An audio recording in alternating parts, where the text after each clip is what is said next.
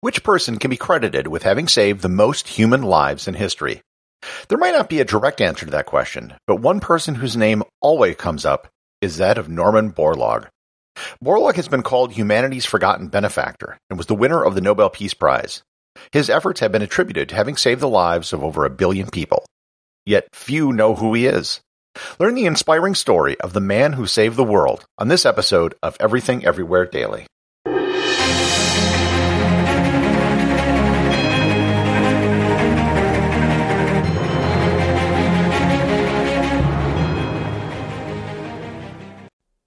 This episode is sponsored by ButcherBox. You've probably heard the old adage that you are what you eat. Nowhere is this more true than with the meats and seafood you consume. That's why ButcherBox sources only the highest quality meats and seafood. All of their beef is grass-fed and grass-finished. All of their chicken is pasture-raised, and all of their seafood is wild-caught. And they do this by finding only the best producers who can meet their high-quality standards.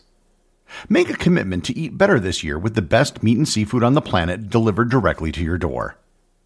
ButcherBox is offering my listeners their choice of a weeknight meal essential: 3 pounds of chicken thighs, 2 pounds of ground beef, or 1 pound of premium steak tips, for free in every order for a whole year. Plus, you get $20 off your first order. Sign up today at butcherbox.com/daily and use code DAILY to choose your free offer and get $20 off. This episode is sponsored by Heaven Hill Bottled and Bond Bourbon. I recently had the chance to try Heaven Hill Bottled and Bond, and I can attest to its exceptional aromas with hints of caramel and vanilla intertwining with its oakiness, which provide a well-rounded flavor profile. Taking a sip is akin to experiencing a piece of bourbon history firsthand. Heaven Hill Distillery may be America's most quintessential bourbon distillery. Established in 1935 after the end of Prohibition, the distillery was established by the Shapira family and has remained a family-owned distillery to this day. In 1897, Congress passed the Bottled in Bond Act, which set forth strict rules for any bourbon labeled Bottled in Bond. Heaven Hill Bottled in Bond Bourbon goes beyond the stringent requirements of the law by aging its bourbon for 7 years, not 4. The end result is a gold medal-winning bourbon that truly stands out. Available nationally, look for a bottle at your local store. Heaven Hill Bottled in Bond. Heaven Hill reminds you, think wisely, drink wisely. This episode is sponsored by Audible.com. Audible is offering a free month of their service and 2 free audiobooks. If you're interested in today's subject, which touches on human demographics, I'd recommend the book The Human Tide: How Population Shaped the Modern World by Paul Morland. It covers how humanity got to where it is today, how it affects the modern world, and where human population will go in the future. You can get your free audiobook by signing up for a free trial at audibletrial.com/everythingeverywhere or click on the link in the show notes. Norman Borlaug was born outside Cresco, Iowa in 1914 on his grandparents' farm. Even though his life would eventually take him off the farm, his thoughts always remained with farming and raising crops. He was a good but not great student. His decision to get a college degree in the 1930s in the middle of the Great Depression was a huge decision for an Iowa farm boy. He failed the entrance exam to the University of Minnesota and entered the school's general college where he was able to transfer after a semester. He initially intended to pursue a career in forestry, but his life was changed when he attended a lecture by Elvin Stackman of the University of Minnesota's plant pathology department on wheat rust. Rust was a fungus that grew on wheat and other cereal crops and could destroy entire harvests. Stackman had success in breeding wheat crops that were resistant to rust. When Borlaug's plan to join the Forest Service was quashed due to budget cuts, he asked Stackman if he should focus on forest pathology instead. Stackman advised him to focus on plant pathology, which was his field of interest, and he re-enrolled in Stackman's plant pathology program. During his time at the University of Minnesota, he was also an accomplished athlete, having made the semifinals of the Big Ten wrestling tournament. One of the things which struck Borlaug in the 1930s as an agricultural scientist was the Dust Bowl. While many people thought that increased agricultural mechanization was the problem, Borlaug realized that the areas that practiced high-yield farming had little to no problems. Borlaug wanted to spread the gospel of high-yield farming to other countries where Dust Bowl conditions happened all the time. After having been turned down to serve in World War II because his job had been considered essential, after the war he turned his attention back to agriculture. In 1944, he took the job as the director of a program in Mexico City which was run by the Rockefeller Foundation. The goal of the program initially was to transmit modern farming techniques to Mexican farmers. Borlaug, however, soon took the program beyond that and began developing new strains of crops to improve yields and the conditions under which they could grow. One of his biggest accomplishments was that of improved dwarf wheat. Many people think that long, luscious stalks of wheat is what you want. This isn't necessarily true. The longer the stalks, the more energy the plant puts into stalk creation, which is inedible. You want more energy put into the grains, which is what people eat.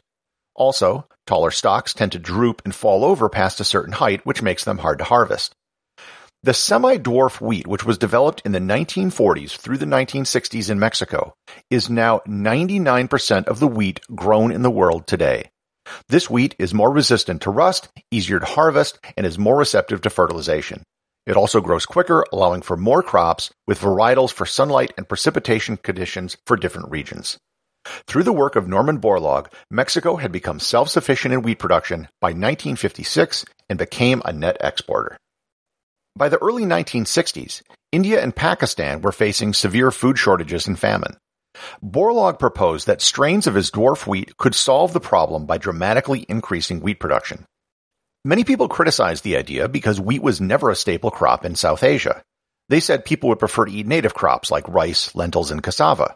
Borlaug actually agreed with them, but noted that high-yield varietals of those crops hadn't yet been developed, so wheat was the best short-term option for food production. In 1965, as famine was reaching new heights, the governments in India and Pakistan were willing to try anything, so they allowed the importation of dwarf wheat seeds. Borlaug personally led a convoy of 35 trucks filled with seeds through Mexico into the port of Los Angeles, where they were loaded on cargo ships for India and Pakistan. Unfortunately, another war between the two countries erupted as soon as the ship left port. Despite difficulties with the war and adapting to local conditions, the results were immediate and dramatic. There was a 70% increase in wheat production in the first year alone. By 1968, Pakistan had become self-sufficient in wheat, and India was self-sufficient in all cereals by 1974, proving experts wrong, who in just 1968 was saying it was a fantasy that India could ever feed itself. This effort became dubbed the Green Revolution. For his efforts in helping to waylay famine in South Asia, Norman Borlaug was awarded the 1970 Nobel Prize for Peace. In 1984, at the age of 71, he began working with former President Jimmy Carter and Japanese philanthropist Ryoshi Sasakawa to bring high-yield agricultural techniques to Africa. His techniques have seen yields triple in many African countries across many crops, including corn, rice, and wheat. In 1987, he helped establish the World Food Prize, which recognized the achievements of individuals who have advanced human development by improving the quality, quantity, or availability of food in the world. Estimates of the impact of his efforts have placed the number of lives he's saved at over 1 billion people, and the land which didn't have to be converted from wildlife to agriculture at 1.2 billion hectares. Norman Borlaug passed away in 2009 at the age of 95, having saved the lives of more people than anyone in human history. Executive producer of Everything Everywhere Daily is James Makala. Today's reviews comes from two people. We have one from Mama Labs, who writes, "Love it. Super amazing podcast with the best host. Highly, highly recommend." Thank you very much, Mama Labs.